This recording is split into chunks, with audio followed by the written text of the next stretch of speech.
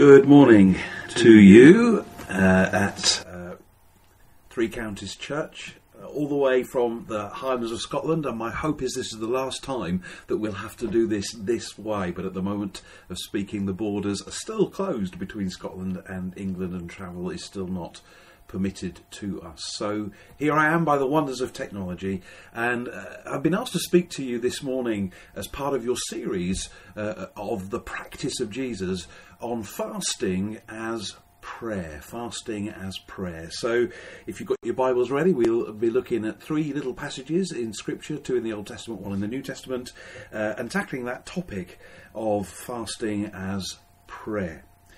I think I want to start off with 5 quick points, really. Doesn't your heart sink when a preacher says that? But really 5 quick points by way of introduction when it comes to fasting. I know you've already looked at fasting and standing with the poor and so on.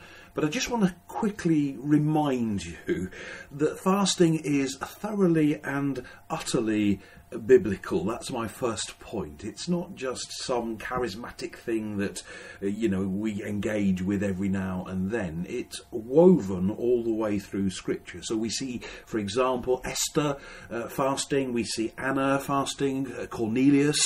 We see Paul the Apostle fasting. Daniel again back in the Old Testament. Ezra, David, the king fasting. Moses fasting, and we see, of course, our supreme example in all things. We see Jesus himself choosing to engage in a fast, a Holy Spirit-led, in fact, a Holy Spirit-driven, ekbaleo is the word that's used in the New Testament. Jesus driven into the wilderness, embarking on a 40-day, perhaps a literal 40-day, although 40 days is used in the Bible, Old and New Testament, to mean a generically long time, but on a fast during which he engages with and defeats Satan. So it's thoroughly and utterly biblical, Old and New Testament. And secondly, I just want to remind us, I suppose, that fasting as a follower of Jesus, as a disciple of his, fasting is expected of us. Jesus himself said it in Matthew chapter 6 and verse 16, where he uses the phrase,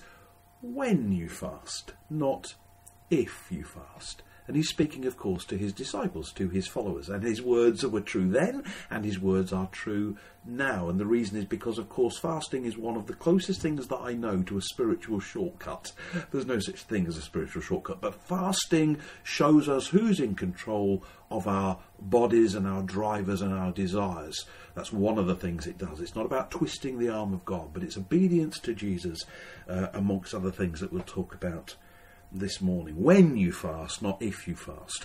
The Pharisees had taken the command of the Old Testament, where there is only one day per year commanded to fast, the Day of Atonement, and had expanded it into twice a week on Tuesdays and Thursdays, laying a heavy burden on the Jews. But fasting was never meant to be burdensome at all, but it is expected of us.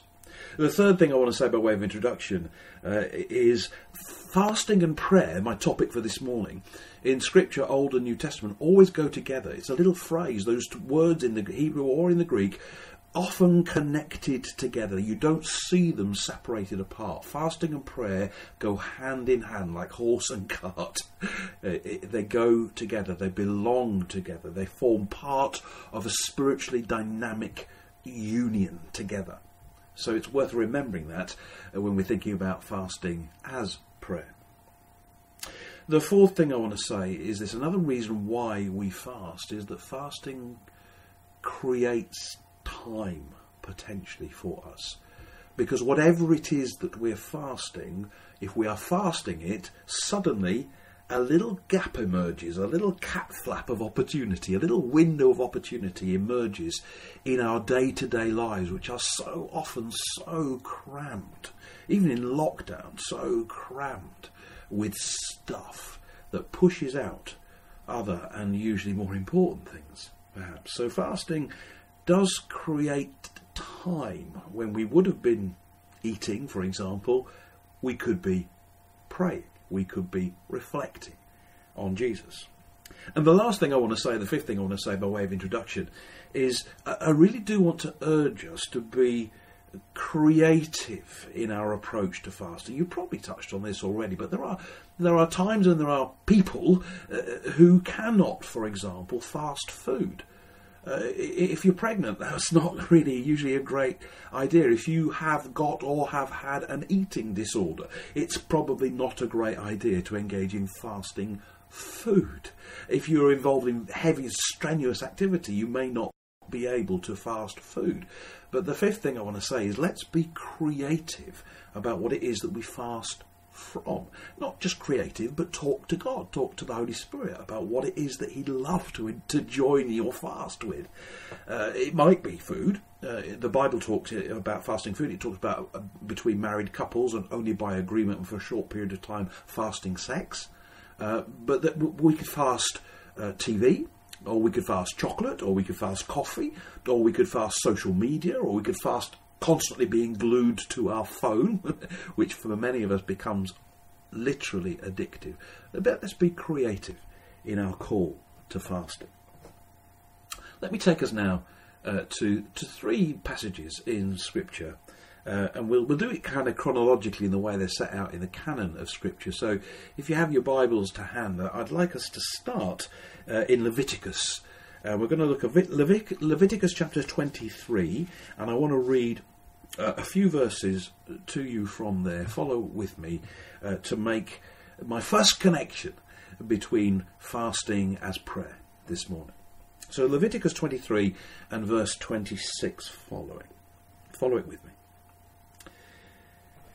The Lord said to Moses, "The 10th day of this 7th month is the day of atonement, Yom Kippur. Hold a sacred assembly and deny yourselves," that's fasting, "and present an offering made to the Lord by fire. Do no work on that day, because it is the day of atonement, when atonement is made for you." It's often helpful to think of atonement theologically as be at one, being made at one with God. When atonement is made for you before the Lord your God. Anyone who does not deny himself on that day, that's fasting, must be cut off from his people. I will destroy from among his people anyone who does any work on that day. You shall do no work at all. This is to be a lasting ordinance for the generations to come, not just for there and then, but for here and now too. Wherever you live, it is a Sabbath. Wonderful word. It is a Sabbath of rest for you, and you must deny yourselves. From the evening of the 9th day of the month, 6 p.m. when the Jew reckons the day runs from, until the following evening, the next 6 p.m, you are to observe your Sabbath. In Jewish thinking, the Sabbath, of course, was the Saturday. So what we see here is a direct link between fasting and the manifest presence of God. In that day, at that time, this was the one day of the year when the priest, dressed in all of his regalia, with his ephod and the 12 precious and semi-precious stones that represented the 12 tribes of Israel, when the priest went into the Holy of Holies, behind the veil, into the very presence of God himself, symbolically carrying on his shoulders like a weight, carrying into the presence of God the people of God with him, and making them at one with God, the day of Yom Kippur, the day of atonement. He would have, actually, interestingly, a rope tied to his ankle, because the Jews knew that because of your shame, it wasn't what God wanted. He wants us to be able to look him face to face, but because of our shame, if left unresolved, you see the face of God and die. And so they tied a rope to the ankle of the high priest so that they could drag him out if he should die whilst he was in the presence of God. But fasting here linked to the priestly presence of God. And here we are now in the new covenant, in the age of the church and of the Holy Spirit. Here we are, all of us as priests, the priesthood of all believers, the curtain ripped in two, access to the presence of God available to all of us. But the other key here that we see, in terms of fasting and dedicating ourselves to God, is the key of rest and reflection. Of rest and reflection. And it's possible that COVID and lockdown and a global pandemic have given you more time for rest and less work. For some of us, actually, it's just increased pressure and work. We had to do it differently. But God's call to all of us at this time and at all times is to make sure that our fasting as prayer is about practicing the presence of God, but also resting and reflecting on his presence, stopping, as the psalmist says in the Old Testament, be still, quoting God, be still and know that I am God, which literally in the Hebrew means to fall back into the arms of, just to stop. Hey, enough. Be still and know that I am God. I want us to turn now, if we would please, to the second passage in the Old Testament, a little bit later on in the Old Testament, to 1 Samuel, thinking about fasting as prayer, the presence of God, rest and reflection on God, crying out to God. 1 Samuel chapter 7 is the next little reading that I want us to look at on our theme this morning. 1 Samuel 7, we'll start the top of the chapter in verse 1 there. So 1 Samuel 7, starting at verse 1. So the men of Kiriath-Jearim came and took up the ark of the Lord. This is the Ark of the Covenant, which has got stored, of course, the tablets of the Ten Commandments and the rod of Aaron and so on. They took it to Abinadab's house on the hill and consecrated Eleazar, his son, to guard the Ark of the Lord. It was a long time, 20 years in all, that the ark remained at Kiriath-Jearim. And all the people of Israel mourned and sought after the Lord. And Samuel said to the whole house of Israel, if you are returning to the Lord with all your hearts, then rid yourselves of the foreign gods and the Ashtoreths, idols of worship and so on, often with sexual connotations, very unclean, and commit yourselves to the Lord and serve him only, and he will deliver you out of the hand of the Philistines, their then enemies. So the Israelites put away their Baals and Ashtoreths and served the Lord only. Then Samuel said, assemble all Israel at Mizpah, and I will intercede with the Lord for you. Prayer, prayer, prayer. When they'd assembled at Mizpah, they drew water and poured it out before the Lord. On that day they fasted, and there they confessed. Fasting and prayer. We have sinned against the Lord. And Samuel was leader of Israel at Mizpah. And there we see a very direct connection with fasting and calling out to God, not just about the priestly presence of God, not just about rest and reflection, but now fasting directly as prayer linked to confession. And not just, of course, to confession. Not just about talking the talk, but walking the walk. It's easy to say the right stuff. It's harder to mean it and to live it, which is why Samuel, of course, says, if with all your heart, if your hearts are in this, not just your mouths are in this, you want to turn back to God, then this is what you need to do, and this is what they did. So fasting as prayer, which leads us to confession.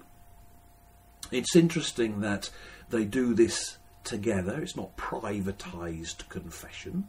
It's interesting that in the New Testament, the call to the kingdom of God through repentance, which is John the Baptist and Jesus preaching, is a call to confession publicly. As they're baptised by John the Baptist, it says, they confessed their sins, and the word used in the Greek is ex homologio, not the usual word homologio, but rather ex homologio, to tell it out, to speak it out, to make no bones about it, to make no secret about it. So confession, but not just confession, fasting as prayer of confession and of repentance. And that's what these guys do here, and that's what we can do as we fast from this morning's message, as we seek the priestly presence of God, as we rest and reflect. We also confess and we repent. Now, the word in the New Testament for repentance most commonly is metanoia, which means to think from a different place. It's the renewing of our minds to think differently about who God is and how he is to us, about who we are and how we are to him, and who we are and how we are to others. To think from a different place, to repent, to have a transformed and renewed mind. And that's the second little passage that I wanted us to look at this morning when it comes to prayer as fasting. There's one last passage that I'd like us to look at, which is in the New Testament. And this one we find in the book of Acts, the Acts of the Apostles, following on from the Gospels, of course, but not really the Acts of the Apostles. They're the Acts of Jesus, continued. Just as we read about in the Gospels, these are the same Acts of Jesus, but continued now through the Apostles. Greater works than these shall you do, said Jesus, as a promise to his disciples. By the time we hit Acts 13, around about the middle of the book, actually, this book, as you know, written by Dr. Luke, sorry, I can't say that word, Dr. Luke, who is not one of the original 12, but is one of the disciples who follows Jesus, and he's writing it for his friend Theophilus, so that he understands largely the story of the giving of the Holy Spirit, the birth of the church, and its spread missionally across the nations. By the time we reach chapter 13, which is what we're going to look at now, Acts chapter 13, we're into those missional sending journeys, the opportunities. We've seen Saul, the great persecutor of the early church, transformed to become now Paul, discipled, perhaps for at least a 3-year period, involving Ananias and then Barnabas, whose name means the son of encouragement. And here we have Barnabas and Saul about to be sent off from Antioch. So just read with me those first few verses of Acts chapter 13. In the church at Antioch there were prophets and teachers: Barnabas, Simeon, called Niger, Lucius of Cyrene, Manaen, who had been brought up with Herod the Tetrarch, and Saul. My goodness, what a list! Comprehensive in character, but also in culture, if you look at their backgrounds. While they were worshipping the Lord and fasting, the Holy Spirit said, "Set apart for me Barnabas and Saul for the work to which I have called them." So after they had fasted and prayed, they placed their hands on them and sent them off. And here we have this wonderful connection for them then and for us now between fasting and prayer, fasting as prayer. What is the connection here? This is not just about priestly presence and rest and relaxation. This is not just about confession and repentance. What we're seeing here now is what we can see here for us too, which is fasting, which leads to hearing the voice of God. Prayer is not a one-way street where we speak to God, make our confession to God and our requests and petitions to God, but prayer is a dialogue. I know that you know that. And at least as much of our prayer life should be about listening to the voice of God as well as listening to our voice speaking to God. How much, I wonder, do we do that? How much in our quiet times do we assail heaven? And how much do we allow heaven to assail us? So prayer here as part of fasting, about hearing the word of God. It is in the context of worship, please note, the way we live our lives, Romans 12 verse 1 and 2, the way we yield, surrender to God, that is our spiritual act of worship. It's defined there. It says that in Romans 12, 1 and 2, and they're worshipping the Lord, they're yielding, they're submitting, they're surrendering their whole beings, their whole bodies to God, and in that context they are also fasting. The two go together. It's like meat and drink. It's like breathing air. It's the air that we breathe. And in that context, the Holy Spirit said. And it ain't just a general feeling, is it? A kind of, I sense, I feel. This is the voice of God, and it's very clear and specific. The Holy Spirit said, "Set apart for me Barnabas and Saul for the work to which I have called." And I wonder if we would hear the voice of the Holy Spirit a little bit more clearly if we were fully yielded and fasting. There is a connection here. There is a connection. It's not an automatic thing. It's a relational thing, making space for building relationship. And so, in the context of fasting and prayer here, they hear the voice of God. And the other thing to say, I suppose, about this passage is that the other connection here between fasting as prayer is that not only leads to us hearing the voice of God, but it leads to us recognising anointing and releasing anointing. Not only recognising the desire of the Holy Spirit to descend upon and infill people, which is what he does in the New Testament, but also for him to anoint us and send us out missionally. So the connection between fasting as prayer, hearing the word of God, recognising the anointing, and releasing the anointing in us and then through us. These things are directly connected in Scripture to fasting as prayer. The priestly presence of God. Space to rest and reflect on who he is and how he is to us. Confession that leads to repentance. We speak it out with our mouth because it follows what's in our heart. And then fasting and prayer, which helps us to hear the specific voice of God and to recognise and release the anointing of the Holy Spirit, which is then, so now, always, not only, but always has a missional emphasis. Get on and get out there. Don't keep it to yourselves. So, Three Counties Church, beloved church, how I wish I could be with you, and soon I hope I will over the summer. This week, when you fast, not if you fast, howsoever, whatsoever you fast, when you fast this week, why don't you pray for the manifest presence of God to come to you, to meet with you? And then why don't you rest? Stop a while. Tarry a while. Why don't you rest and reflect on that? Secondly, when you fast this week, why don't you then confess and repent your current sin, not stuff you've repented of, your current sins. We all sin, we're all broken, we all need grace and forgiveness. And thirdly, as you fast this week, why don't you listen? Why don't you ask, Holy Spirit, what will you say to me? And where this week do you need the anointing of the Holy Spirit to rest upon you? Father, Son and Holy Spirit, we love you. I pray in the name of Christ that you will spill your presence upon this church. You will equip and enable them. You will speak to them and encourage them. You will protect and provide for them.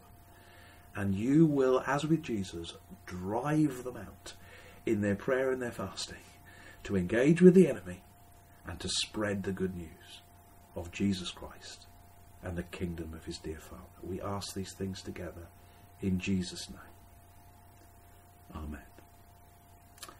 Wonderful to be with you. God bless you all. Look forward to seeing you face to face, I hope, in summer.